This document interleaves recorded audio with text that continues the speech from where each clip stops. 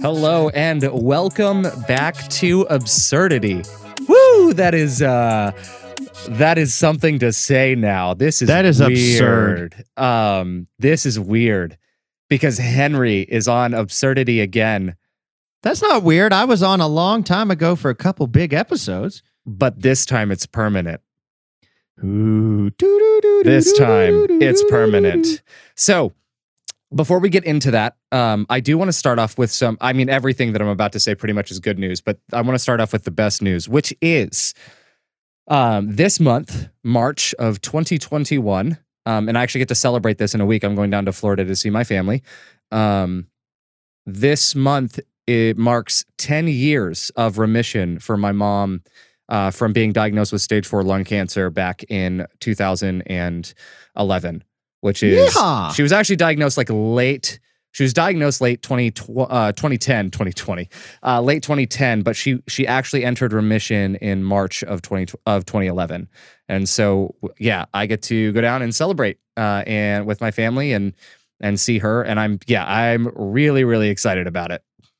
That is super worth being excited about. That is awesome. And we know that there are probably those of you listening, knowing how far spread the scourge of cancer is, that have had a loved one go through it, or sadly one who has had to lay up the fight for a while until the soon coming of the Lord.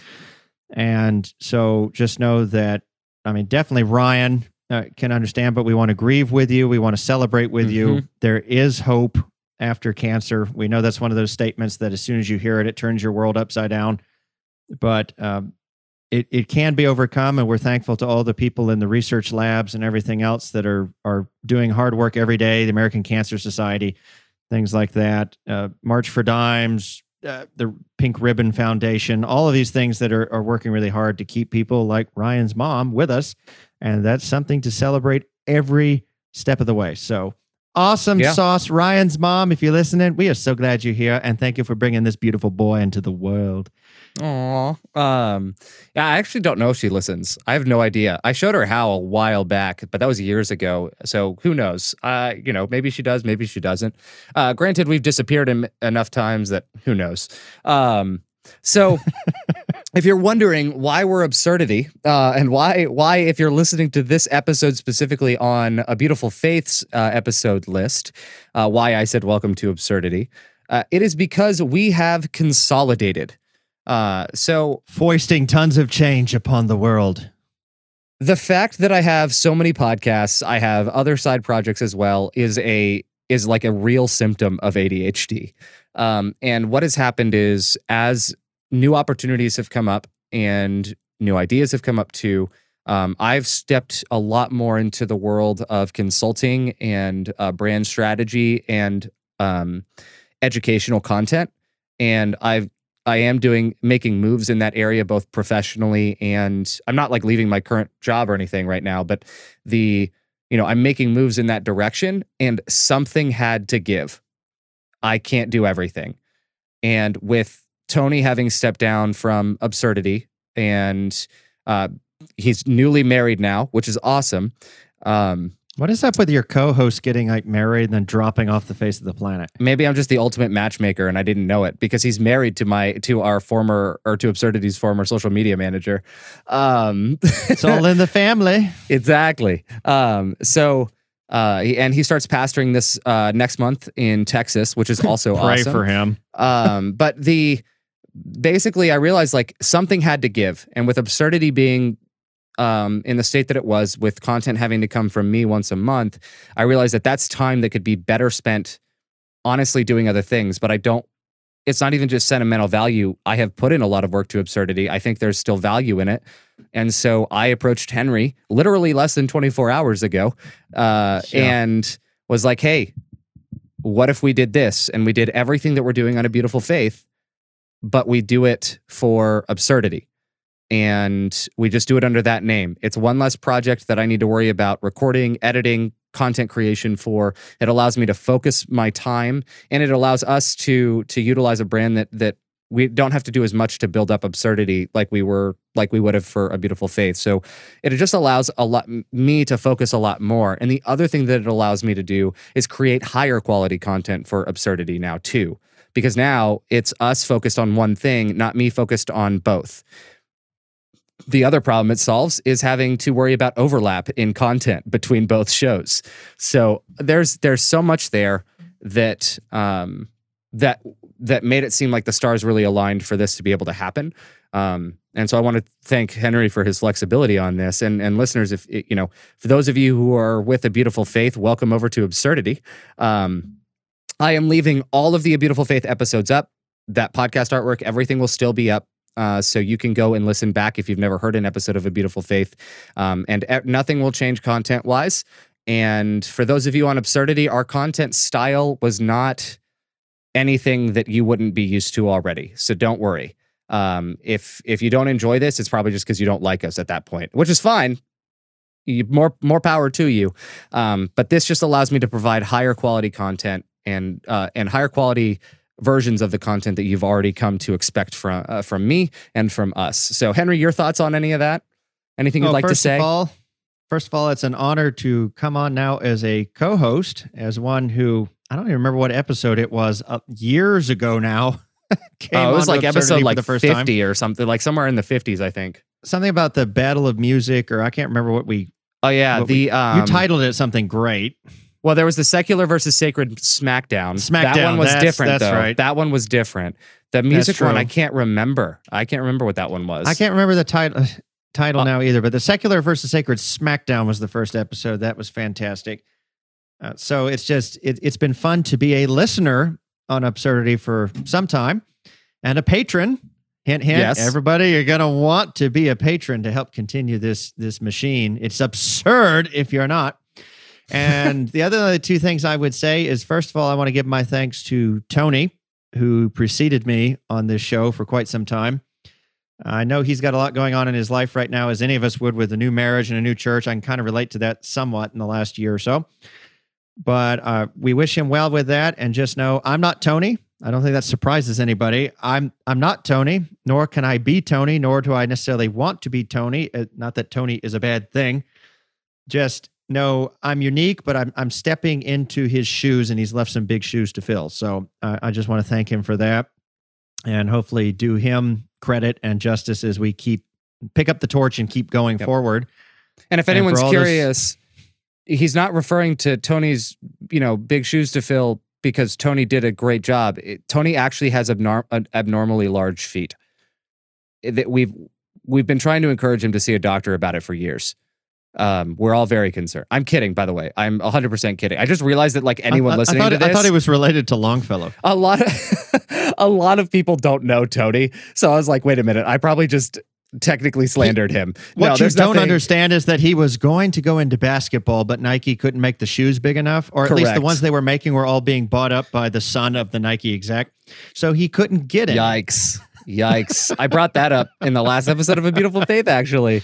So that's amazing.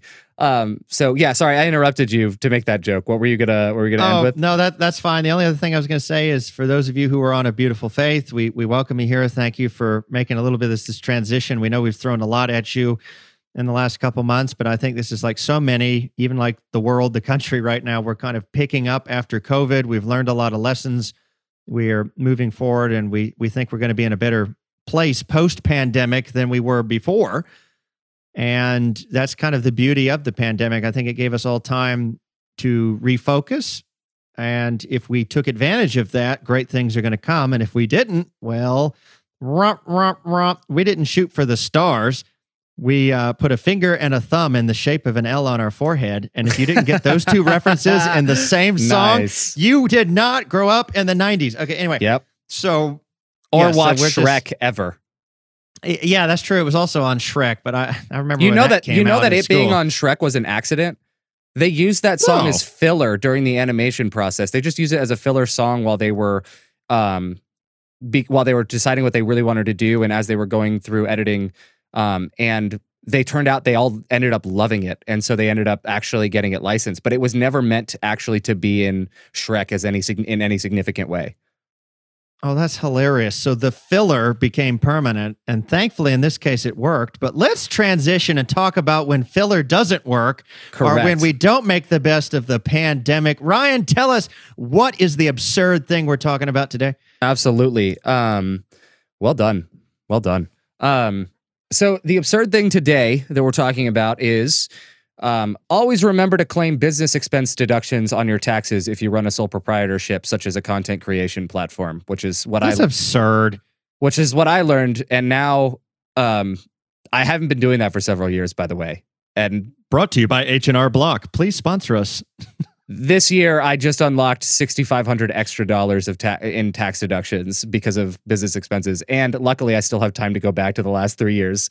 So about to save some shmoney on my bills. Some shmoney. The real absurd thing this week on Absurdity, which by the way we're weekly now, is the pandemic and the church. When this pandemic is whatever over looks like for it.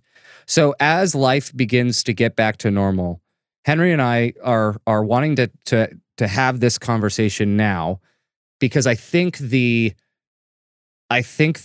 problem is going to be the church was already caught off guard by the pandemic. The whole world was, and we all shut down and had to pivot and figure out what we were doing. Now we're getting into the position of, at the same time that we're fatigued and exhausted and drained and tired of this, we're also getting comfortable with the pattern and the pattern of life. And what's going to happen if we aren't intentional now is the world returning back to normal is also going to catch us off guard. And we will not be prepared to meet the needs of whatever situation that our local churches and us as individual Christians, the needs of the world around us, and to actually engage with our communities. And so we wanted to have this conversation of discovering, like, okay, so where have we been? What have we been doing? What has that looked like? How has that worked? And then where do we go from here? And how do we move forward? And I've talked about this topic in some way, shape, or form several times. But this is, I think this time as I was coming up with, my own portion of this outline, I think this is the first time I've thought about some of the things that I think I'm going to talk about today. So I think I have some new thoughts on this. If you've heard me talk about this before, that I'm very interested to go down. So yeah, Henry, going back to how we first entered the pandemic with, and how the church first handled that transition. I mean, What are your initial thoughts on all of this and how we adapted? We being by the way, I don't mean any specific denomination. I mean Christianity as a whole. I think there are some exceptional cases, both on the bad side and the good side. But I don't think we can judge the whole by the exceptional. This is our experience in the United States, because neither you or I, nobody was traveling. We weren't anywhere. We can't speak to that. That'd just be our world here. Not that the United States is all that the world is, but just that's where we've been the last year. So yeah, looking at it from that perspective for sure. Yeah, absolutely. So yeah, where are you? How have you regarded all of this? Well, first of all, when you said, well, how do you think the church handled it? I think we handled it like somebody spreading their arms wide on the interstate and getting hit by a Mack truck. Nice. We handled it, but our hands were getting smeared off the front end of the grill. In short, if you couldn't tell what I think right now, I think we bombed it. It did not work. Now I'm making it sound like car bombs, truck bombs, whatever. We're just many metaphors. Now you just sound like the entire U.S. The entire U.S. invasion of the Middle East, and we bombed it and it didn't work. There's somehow more terrorists now. Can I just say, for a side note, there's something very freeing about absurdity. I feel like we've already just thrown a whole bunch of stuff in there, and it's like, it's absurdity, get over it. Anyway, so yeah, unleashed. But yeah, I don't think for the most part we handled it well. And I mean Christianity in general, because, and I'm not going to lump myself into, well, I would have handled it great. I'm saying all of us collectively, I don't think either, because, I mean, to begin with, I don't think Christianity was the first thing on our minds. If we're honest, It wasn't on mine. The pandemic hit and our first thought was, how does this impact my life? Yep. And so eventually, as you start working through that, you get to the religion thing. And maybe that was very telling how far down your list religion was. And it was kind of interesting for me because, I work for a religious organization, and it was not anywhere near the top of the list of things I started working through, going like, how does this impact it? So that might be very telling too. So yeah, I mean, we were adjusting to that. And then of course, everything stopped. And I think the first thing for me that tells me we didn't handle it well, and maybe I should go further. It's not that we just didn't handle it well. I don't think we were prepared to handle it well because things weren't well before the pandemic. Correct. I 100% agree with that. Yeah. So in other words, the fact that the church disappeared and I had about 9 other things to think about before it dawned on me, wait a minute, we don't do church like we normally do, tells me, and of course I have this with the benefit of hindsight, it tells me the church wasn't operating correctly to start with, at least not the ones I was personally experiencing. Yeah. Yep. And I think we ended up with, and this I have mentioned before, I think we ended up with 2 categories when it comes to churches. I think and Christianity. I think we saw Christians who saw moving online and adapting to this as an opportunity. And I think we saw others that saw it we had others who saw it as a Band-Aid solution, right? It was a necessary evil for the time being. And I think... Well, and think about this. Who was not on the internet yet? Like, yeah, in its own way, that's pathetic. And I say that as someone who came in... I have an interesting perspective in the sense that I transitioned back into full-time pastoring of churches in the middle of the pandemic. And even in the middle of the pandemic, I had one of my 2 churches that was still not online and thought it weird that I would ask them to be online. Yep. And the other one had thankfully at least figured out how to turn a camera on and hit go to YouTube, but that was yep. about it. And that's the sad thing is that to me, that tells a sign of, that's a sign of a few things. Number one, I think it's a sign of members being inflexible and being unwilling to, stay modern and up to date with the rest of the world. And by the way, being up to date with modern methods does not mean that you are now of the world instead of in the world, or that you're not still peculiar. Trust me, some of y'all are too peculiar. Regardless of what medium you're using. And now this will sound absurd and get me in trouble with certain segments of listeners, perhaps. There was a movie that was really popular during the early stages of the pandemic when all of us had plenty of time to be on Netflix. And does anyone remember the movie about the 2 popes? Anybody watch that? I actually did not watch that. You didn't watch that? Okay, it was actually really good. And as I said, that right there will freak out some people, but it was really good. It's about the relationship between... They can get over it. Yeah, well, it's absurdity. Yes. Okay, anyway, but yeah, it's about the relationship between Pope Francis before he was Pope, and then obviously Pope Ratzinger, which I just went blank on. That was his name before he was the Pope, and now I can't remember. Gotcha. I haven't seen it, so I know it's based on actual people, but no, I never saw. Yeah, I didn't see it. Oh, Benedict, thank you. I couldn't remember what he went by as his.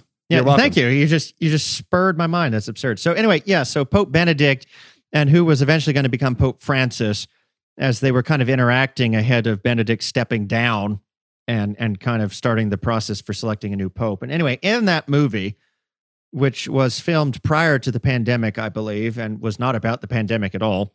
Correct. It came out in 2019. Yes. So, but I was watching it because you have copious amounts of time now in the pandemic, and there was a phrase that the character, and I don't know if this was actually said by Francis or not, but the character of Francis made a statement that I think just came to my mind is really relevant to this. He said, it's not that we're married to the spirit of the age, because if any church married to the spirit of the age will be a widow in the next. Mm.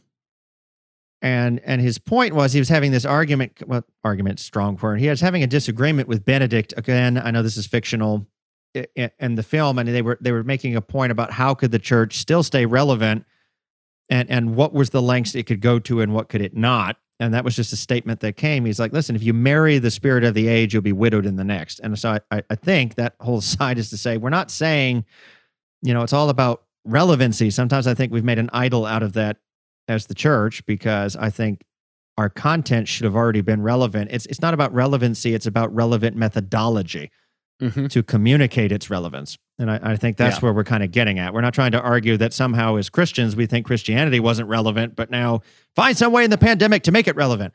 No, the message has always been, it's our methodology has lagged far behind. Well, I would actually argue that to some degree, some of our messaging and that I would say the message has been a problem, but it's not because of what the message should have been. It's because we've actually been, in some respects, preaching a problematic message. And I think that problematic message is part of why the pandemic impacted the church the way that it did.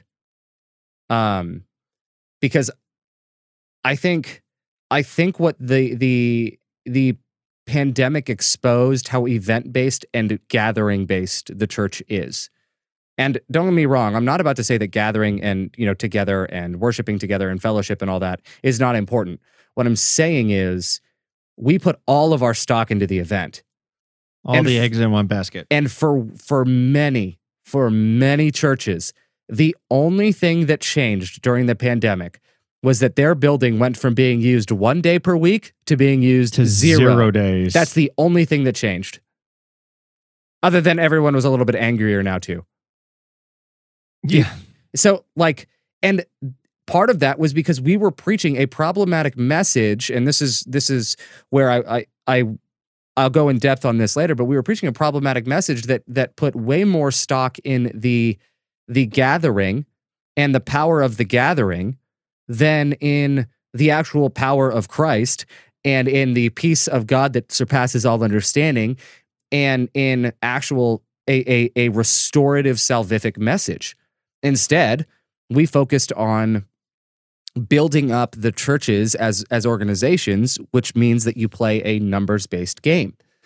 And we really swallowed the more evangelical trend of the early 2000s, late 90s of the megachurch.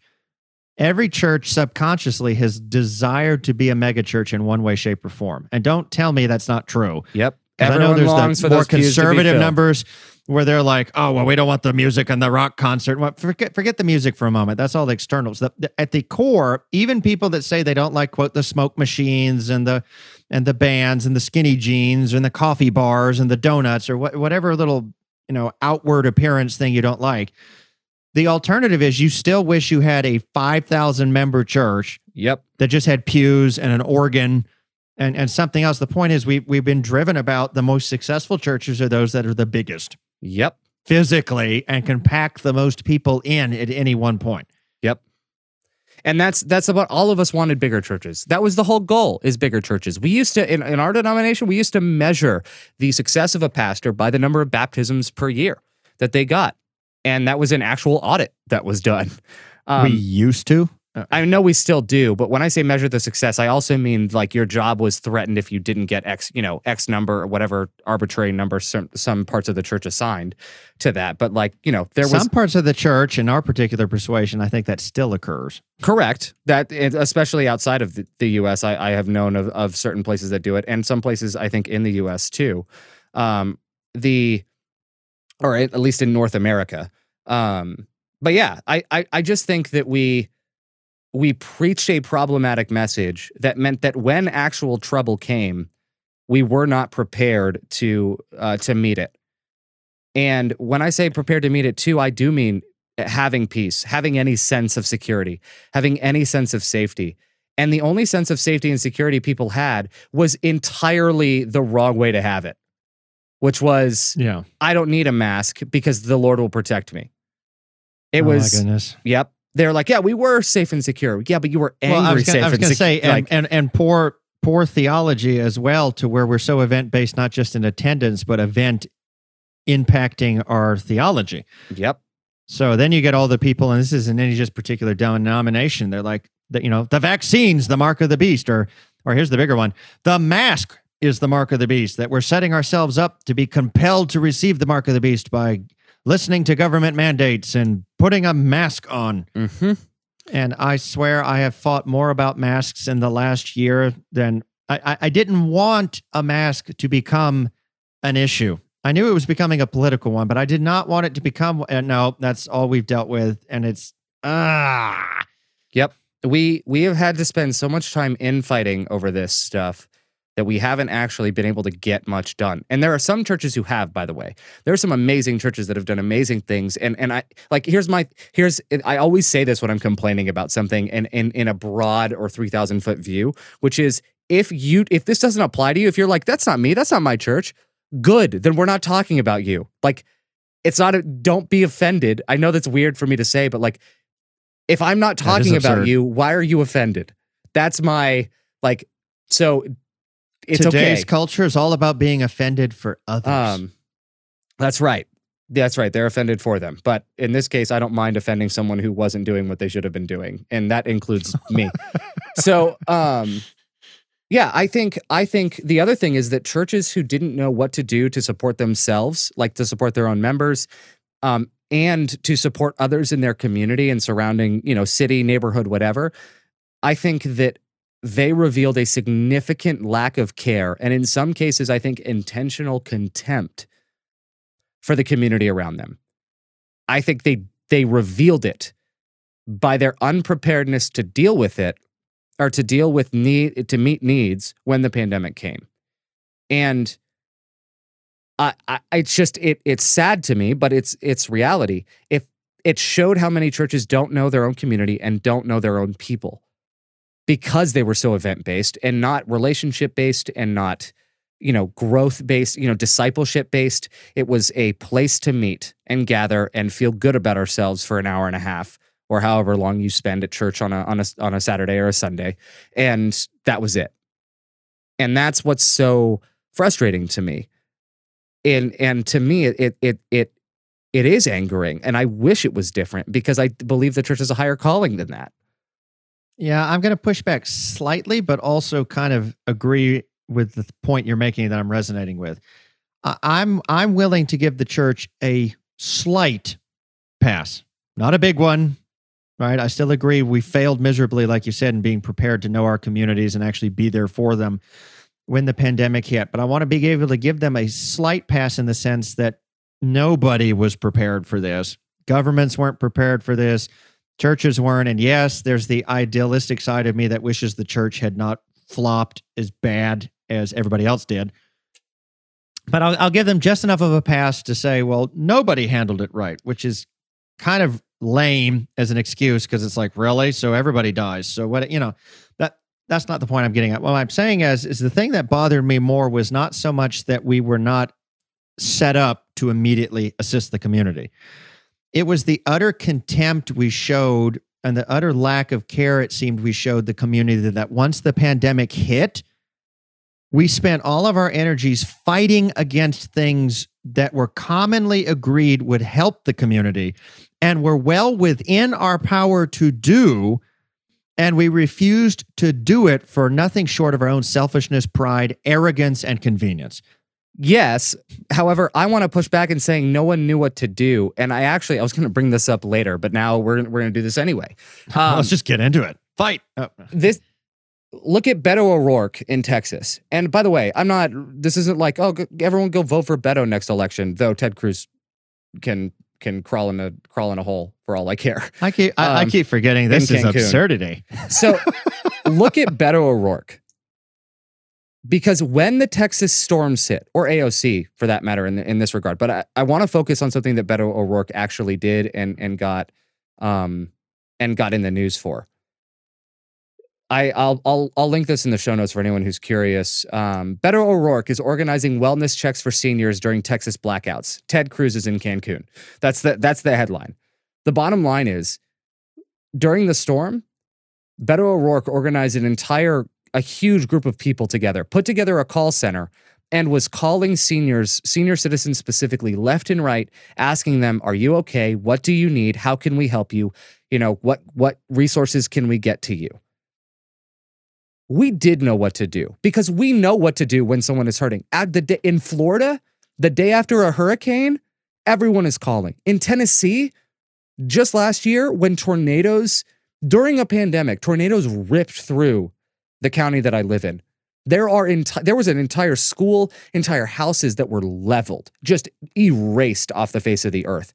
And driving through those parts of town is haunting. The school that got torn down, I used to play soccer at, and when I was in college with a huge group of like local people. And the night of those tornadoes, while, after everything had calmed down, forget the pandemic. People were, and I get, like, don't forget the pandemic. What I mean is, people were out lifting and cutting trees, getting things out of the roadway. They were rescuing their neighbors. They were providing shelter for neighbors. They were out and actually assisting people. We know what to do in an emergency situation. We know what to do in an unexpected situation. We just didn't do it because of everything you just said. Our focus, we were caught up in other things. Our focus was not where it needed to be. Our focus was, and our focus was never trained on where it needed to be, because we were so focused on celebrating ourselves once a week that we forgot to even look at people around us as anything other than a threat to our Christianity because of whatever you believe about the mark of the beast or the end times and persecution.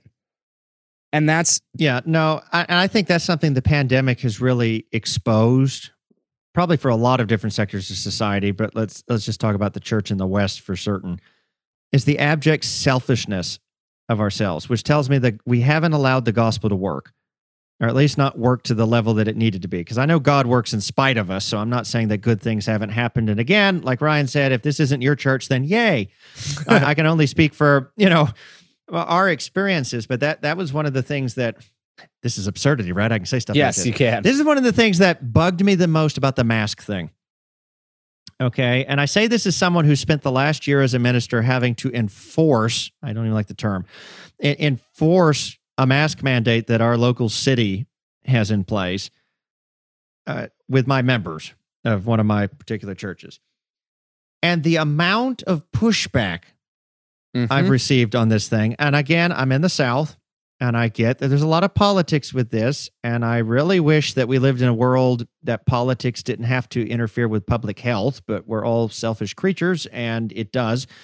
But my point is, every single argument, and again, I'm making a blanket statement, and I'm sure there's probably a few people out there that this would not apply to, and they mean very well and have very sincere reasons for why they believe what they believe and whatever.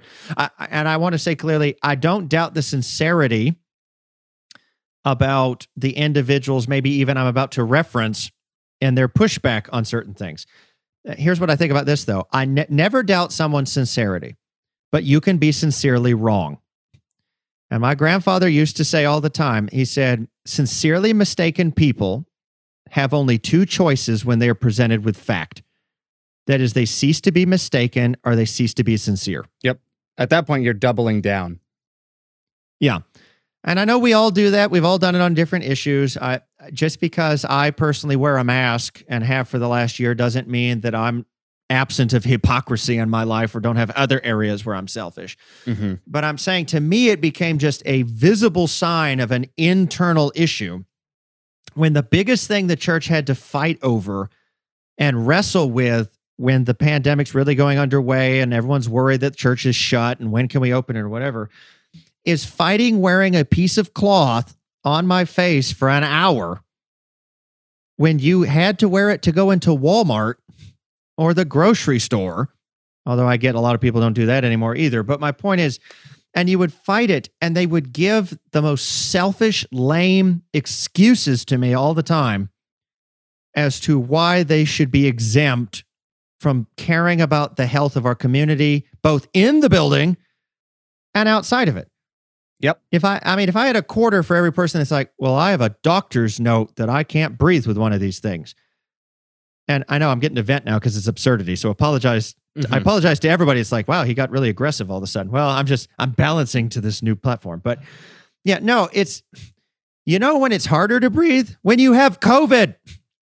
Or after right? COVID. And second of all, well, yeah, and here's the other thing. If you have a problem where you can't breathe with a mask, that you're already immunocompromised enough, or your lung capacity is not up to stuff, why are you voluntarily showing up in a place with hundreds of people potentially crammed into pews or seats or whatever that also don't want to wear masks and could potentially be carriers. Yeah.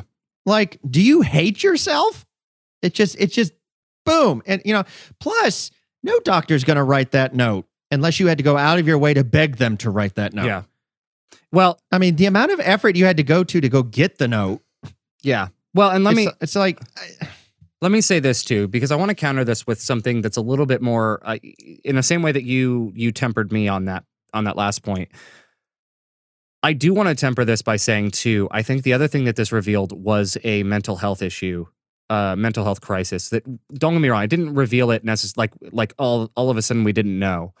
But I think part of what amplified all of this was the fact that we had so many people, Christians and non-Christians alike, who do not know how to deal with their emotions, who don't know they don't know how to grieve, they don't know how to be angry and process that anger, they don't know how to constructively use it, they don't know how to deal with feeling upset and frustration, and in some ways that was me as well. I can speak personally to that because I'm guilty of some of the very things that I'm lambasting on this episode, and I would be being insincere at that point if I wasn't even willing to admit that much.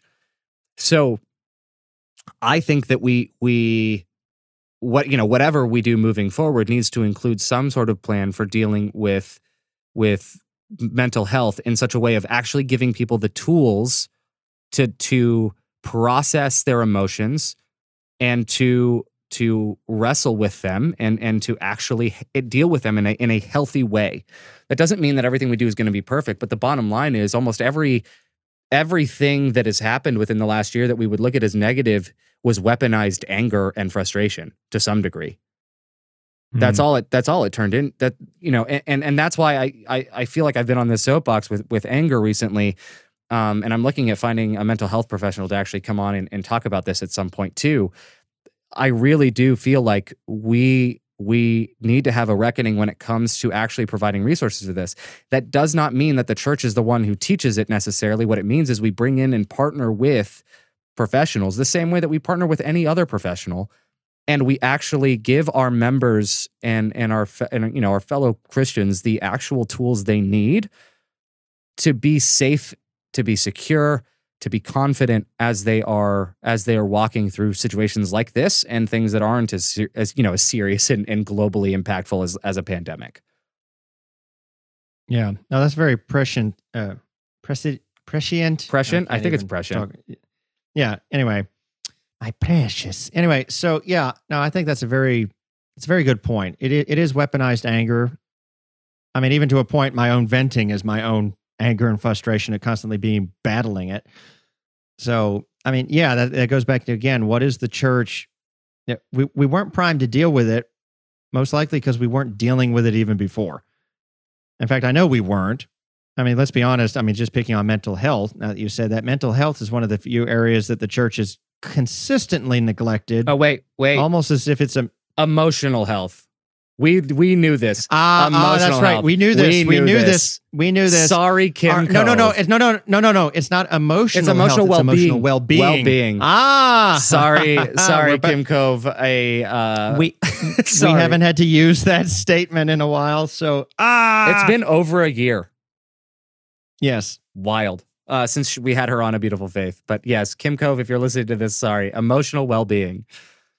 Yes, and we're sorry that your emotional well-being took a hit as you listened to that tirade for about 5 minutes before we got there. Yeah. Thank you for your educational patience. So anyway, yeah, our emotional well-being, we weren't really focusing on, because emotional well-being is one of those things that we've always said, have faith.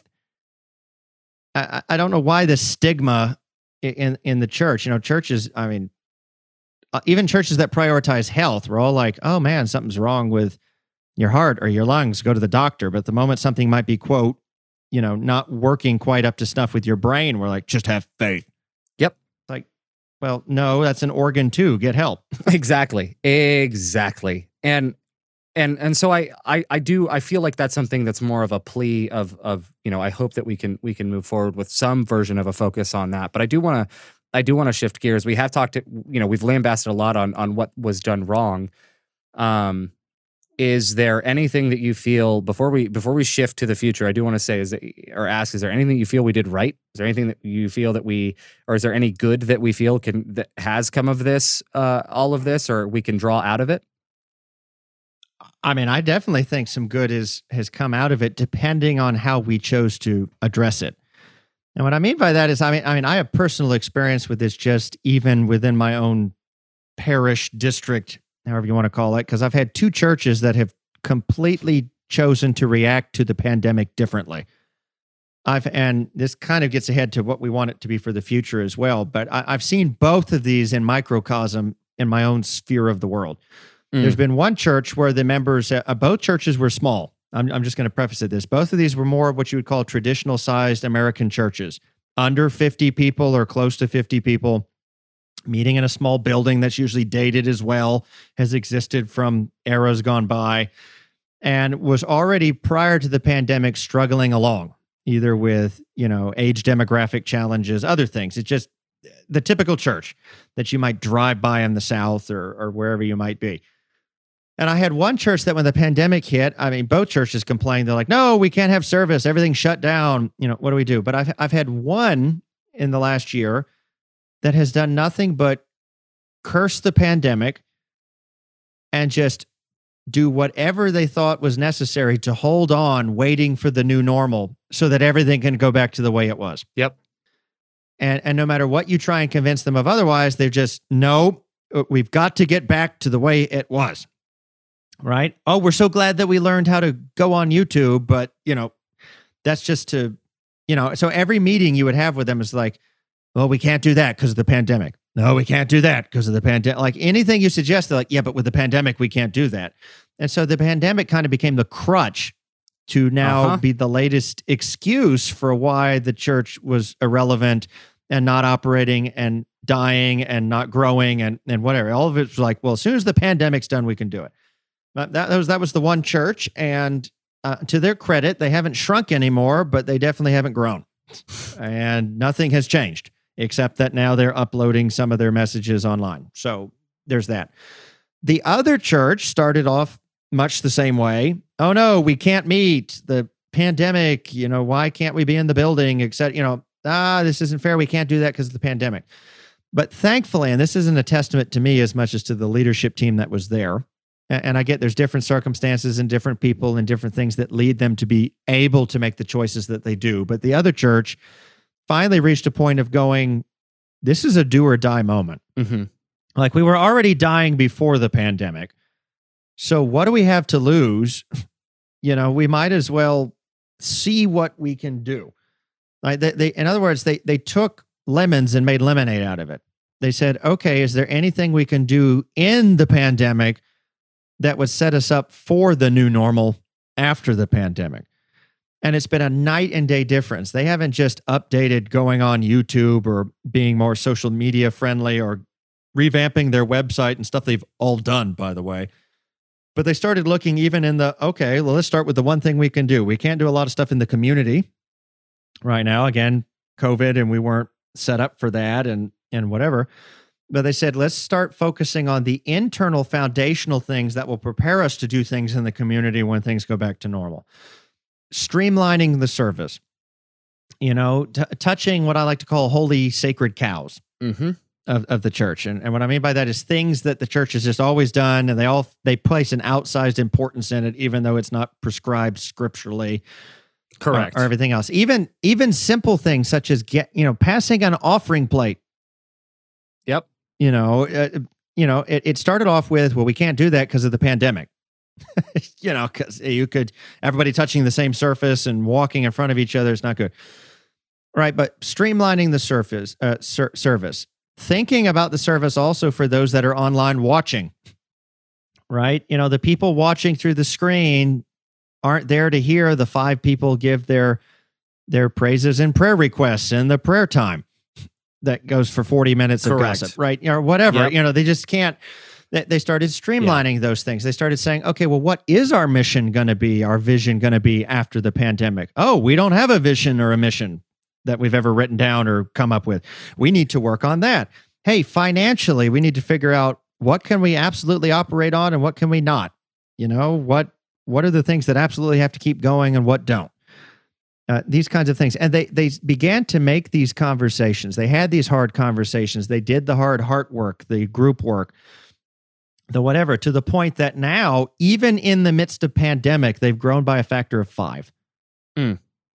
Like they have gone in the pandemic with like social, distancing restrictions and mask wearing and only so many places you can sit and all, with all of this stuff, even in the midst of them knowing this isn't the ideal situation for the church, they've grown to the point that we're in the pandemic, we outgrew our building, and our goal wasn't to fill the building. Right. And there's a lot of resources that are coming together prepared for when things kind of get back to more of a new normal, that now the focus isn't going to be on how do we rebuild, how do we restructure, they've done all of that. Now the argument can be, how do we become relevant in the community? What things do we need to, they've been working on a homeless ministry. Yep. During COVID, because you can have people come in one at a time to sort clothing and food and other things. They worked on a homeless ministry, right? They've been preparing letter writing campaigns for juvenile detention facilities and things like they found ways to start being relevant, knowing that when it goes back to new normal, you can start visiting the juvenile detention center and doing things. You can start doing more with food banks and homeless shelters and other things in the community. They're already primed for that. It's just adding layers instead of having to create whole new things. Exactly. And I think, I think this is a really good transition into, a good transition into what we're going to, or what we believe should be done next. And I didn't know you were going to bring that up. And by the way, if anyone's curious, no, we're not doing that thing where we get to lambast the entire church for all the bad it did. And then we're going to talk about these specific churches for the good they did. I think in general, a lot of churches ended up seeing this as do or die. In other words, because of the 1 day to 0 days now. And I think the one thing I'm thankful for, even in my full-time job, is so many more people know how to use the internet to communicate more effectively. And what I mean by that is Zoom, Skype, FaceTime, being comfortable communicating over text message and email. I think there are the opening up of ourselves to new ways to meet is really, really is a really, really good thing. And I think what we're seeing now is, to some degree, people projecting their anger, frustration, and hurt about the pandemic as it's ongoing onto those communication platforms because they've associated the two. And I think that's my biggest... I'm so sick of Zoom. I hear that. Yeah, but you're not. You're sick of COVID forcing you on Zoom. That's what you're sick of. But we're projecting it onto Zoom. But I think, and this is the direction I want to go here, I don't think Zoom burnout is real. I think that's a total myth. I think, like, if you're a student in class on Zoom all day, maybe. That one can be harder because it's just not the same kind of stimulation if you're there, for hours and hours and hours for material that isn't that great. But that's my point. I think our problem is not that Zoom is what we have to meet on. I think the problem is the value of what we're actually offering isn't worth the price that we're making people pay. In many cases, I think we have fundamentally we have a branding problem. And I know that's weird because now I'm stepping into the world of brand consulting and brand strategy and all of that good stuff. Like how absurd. I understand that to some degree this is odd, and you may say, well, we shouldn't ascribe real world business or secular world business to religious organization, but the children of darkness are in their generation more brilliant than the children of light. Yeah, here's my thing. I don't think a lot of us understand exactly what we sell, and I think the question that we should be asking, and this is what your church is asking by establishing a vision and a mission, a vision. Just sounds like a vicious vision. Yes. Or a mission. It's what Jaws held. I love it.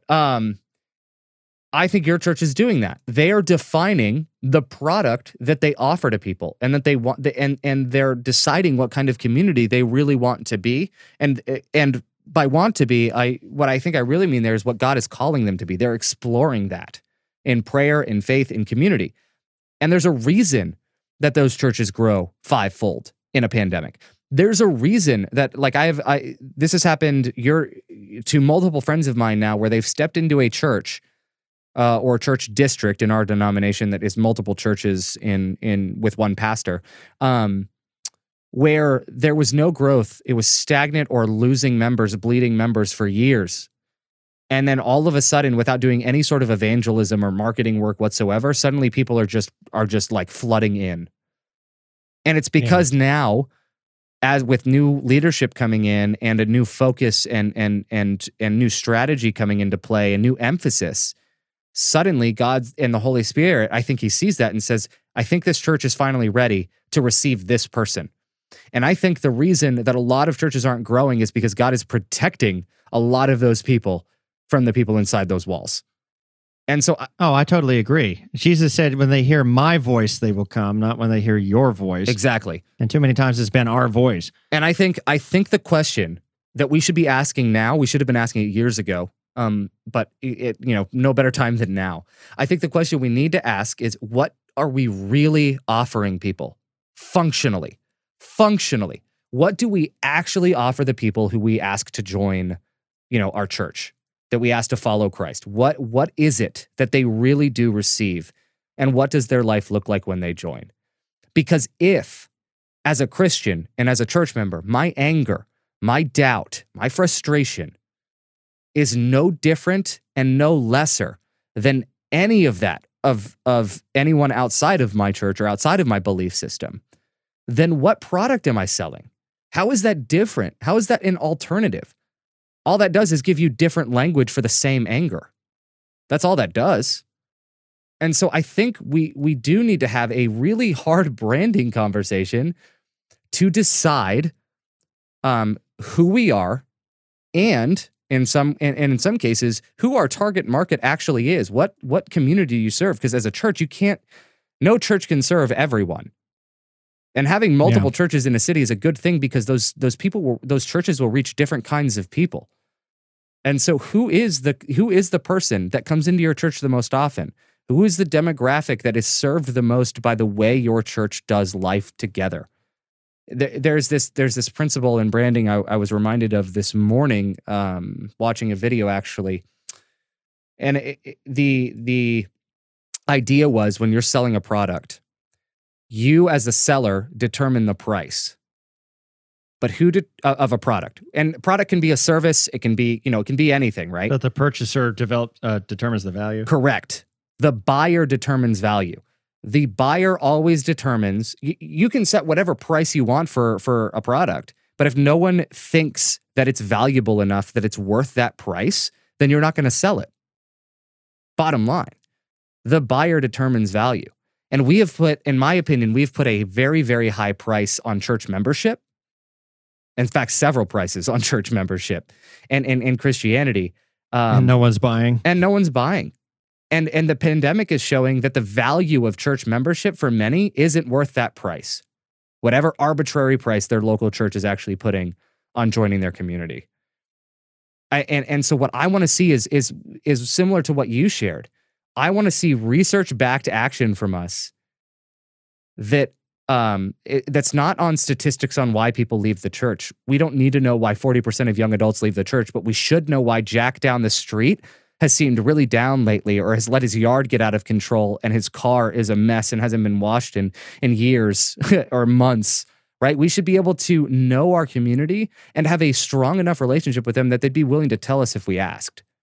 And how can we help you? And how can we serve you? And what can we do for you? Not because we want you to show up, but because we want to just love you, because you're someone worth loving, period. And you're someone that Jesus loves. And I think we do need to actually sit down and as local churches and define what we actually are offering to the people that enter our doors. And I think this is the time to do it. Yeah. No, I went from the beginning of the pandemic thinking this was going to be a total disaster to thinking this is one of the best opportunities the church has had in a millennia.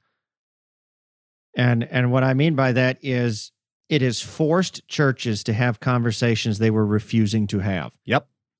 And the other thing is it forced churches to break cycles of habit they didn't know how to get out of. It's kind of like the old saying, the only difference between a rut and a grave is depth. And a lot of us were in ruts we didn't know how to get out of, and we were digging our own grave. And that's why I keep saying there are some parts of the old normal that I hope never come back. Yeah, that's why it should be a new normal, not the old normal. And obviously, you never can go exactly back the way it was. That's why it's the new normal. But that being said, it broke cycles. When you've been in a church 70, 80 years and you've always done the order of service the same way, or the music's always been the same, or the way it's preached has always been the same, or the way the color of the carpet has always been the same, whatever, no one is willing to. And I don't mean this. I get that there's pressures on leadership and public pressures, and nobody wants to be the one that, quote, killed something, or nobody wants to be the one that made something look like it by whatever metrics we measure success, it's going the other way. But I can speak from my own denominational persuasion. I don't think our leaders have had the guts to shut churches down for a while to reboot them. Mm-hmm. I just think, and that's not that they're horrible people. I don't mean that at all. I just think, and everyone kind of makes jokes about it. I remember when I first came into ministry and people are like, well, there's some churches that are like vulture churches and we leave them there just for you to realize how dead they are and learn a little bit. And then you can get promoted to a church that you can actually do something. And I'm like, shut the thing down. If you know it's unhealthy and it's just eating everybody alive and they're just on life support, and I don't mean this to be an analogy with like people that are actually on life support, but I'm just saying sometimes the most merciful thing to do is let it die and reboot. But I get nobody wants to do that. Well, the pandemic took that decision away. Yep. Society said everything's got to close.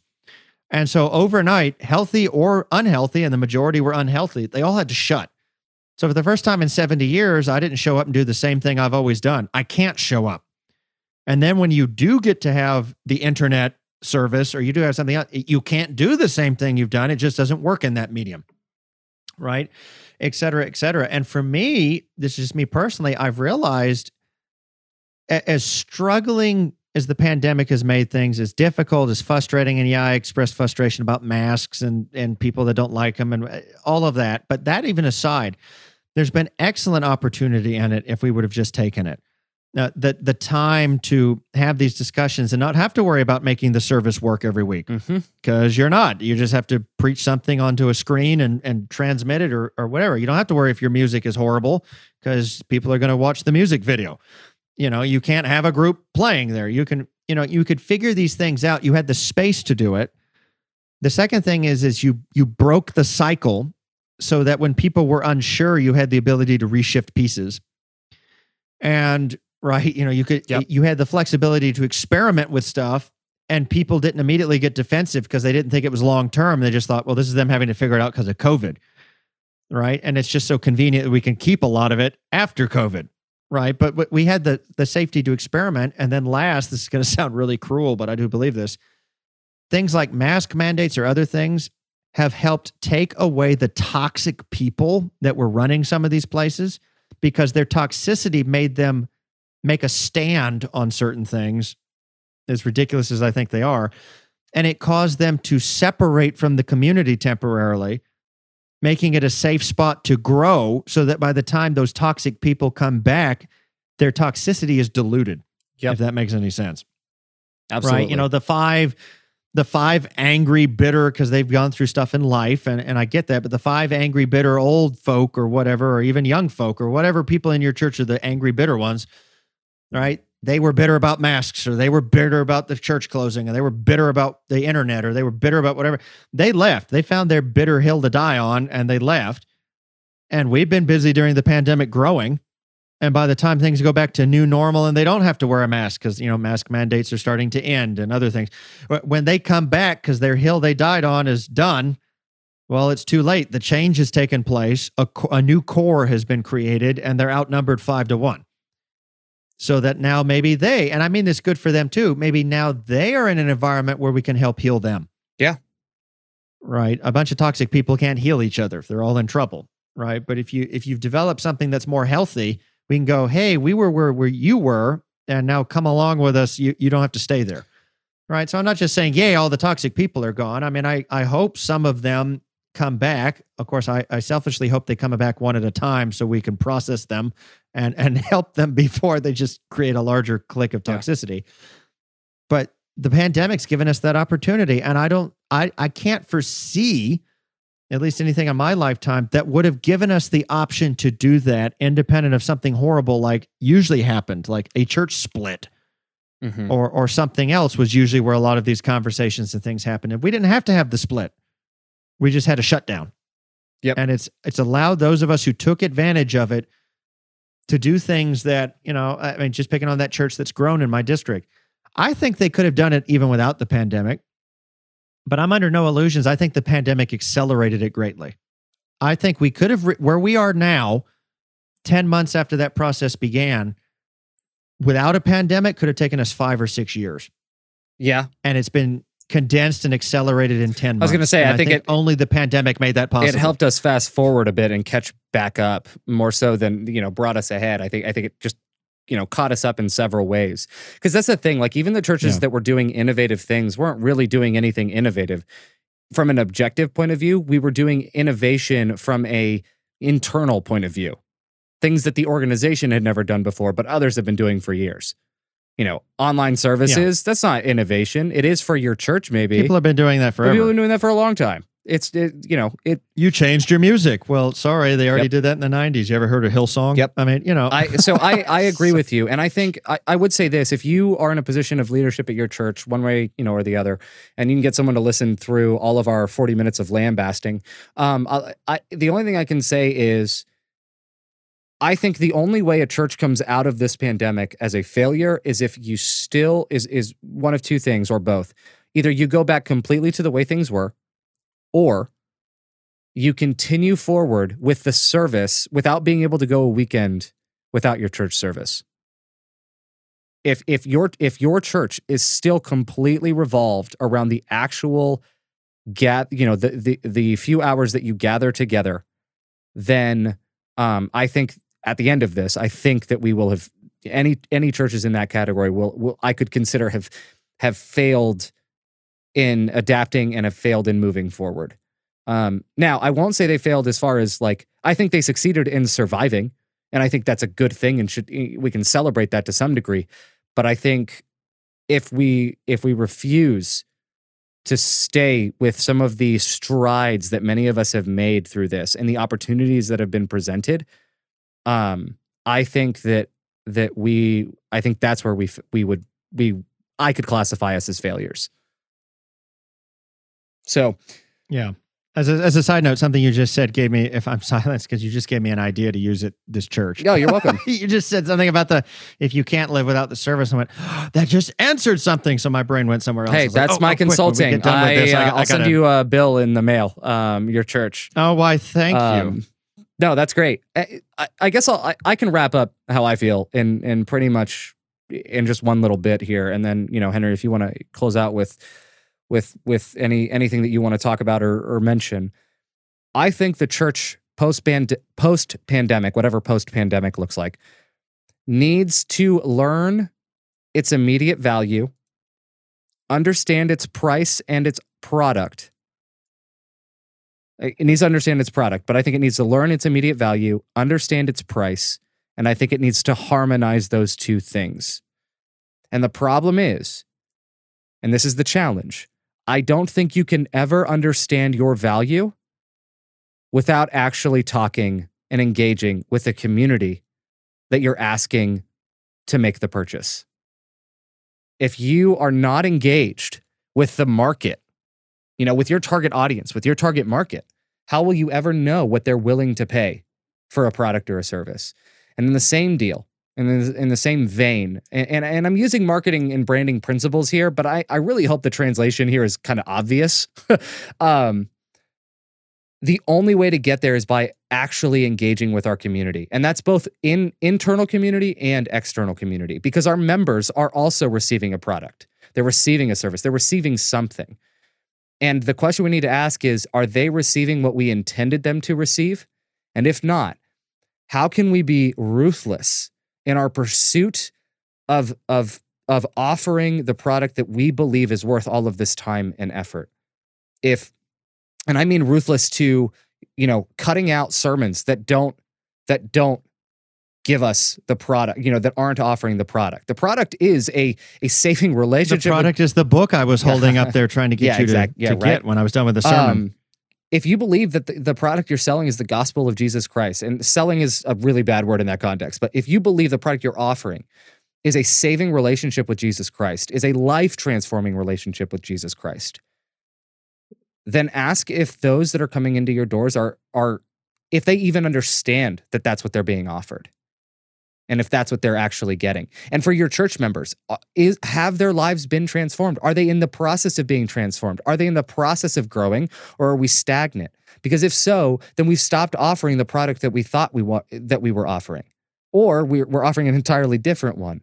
And so that's why I say, I think we really do need to do some soul searching, some heart searching, to understand our value, understand our price, and harmonize the two, so that we can actually effectively grow our churches, be church families, and pursue Jesus Christ together within the context of a biblical community. That's how I feel about this, and that's what I hope happens for churches. And that process can happen now. Even if it didn't happen a year ago, it can happen right now.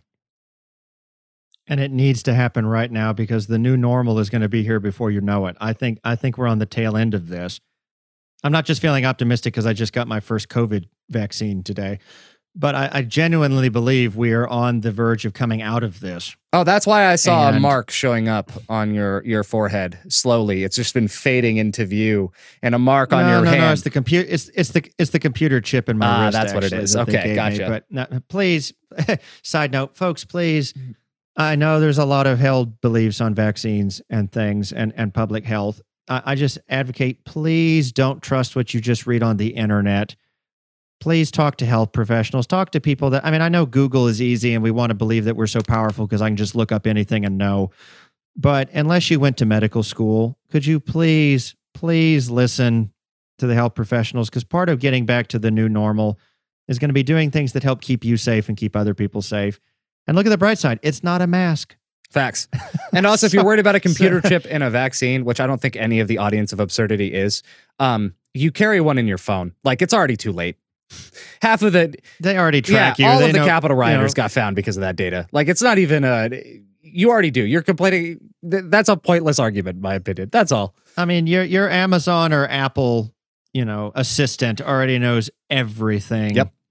About what you've ordered. That's beside the point. Anyway, conspiracy theories aside, or the realities of the modern world, I would just second what you're saying. We need to do it now. And I guess the way I would summarize is, while we have been without the church, the service, etc., where we couldn't be within the building, we need to have the conversation, was the gospel really within our heart? And then post-pandemic, we need to clearly have an answer. Is it all about being within the building or being with those outside the building? Because depending on your answer to that is whether you're going to be relevant or you're going to die. And I really do personally believe, this is just me right now, I believe the churches that have used the pandemic to ask those questions will succeed, and every single church that hasn't will die. And part of me, and my selfish part of me, says, I hope they die quickly and make room for those who decided to get on with the journey. Let me say too, I hope they die quickly too, because the longer and more painful that process is, the harder it's going to be for those that do have a shot at a healthy faith. It's going to be harder for them to come back and to get into healthy communities. That and I mean that in all the kindest way, but man, for those that are going to pass away, church organizations, I hope it is quick, and I hope it's as painless as possible, so that people can move on and experience healthier communities. Absolutely. And I really don't want that to be the case as far as any church to die if it doesn't need to. And I don't think any of us need to. But I think our own attitudes and our own approaches to this stuff is what's going to make that a reality if we're not careful and intentional. Yes, in dealing with our anger and our hurt, and we all have it, whether we've been in church or wrestling with people that have it. or not, all of our emotional well-beings took a hit in this, and we need the church to be one of many components in a multifaceted process to help people through the other side of this pandemic deal with their isolation, with their grief, with their anger. And part of that is what the gospel was primed to do. And if we don't realize that, then you need to re-examine the gospel. And if your church isn't a place that's going to help facilitate, people growing in all of those areas, this might be another good time to add that to the conversation. How can we take part in that? Yep, absolutely. So with that, Henry, this has been fun. And as we both adjust to now being absurdity, because it is very strange. This is cool, but very strange. And eventually, all the meta references to what we're doing now they'll go away with time. Don't worry. But thank you guys so much for journeying with us. For our absurdity listeners who've always been absurdity listeners, I hope you look forward to weekly content from us. And a reminder that full-length episodes, whenever we go over about an hour and 15 minutes or so, full-length episodes will be available to all patrons of any price level. And I do offer one-on-one coaching to patrons at the $30 level of 1 hour per month. So if that's something you're interested in, then go check out Patreon in the show notes below. Thank you guys so much. And you're going to want to check out Patreon because there's some exciting things coming down the road for Absolutely. you guys. So with that, thank you everyone for listening, and we'll see you next week.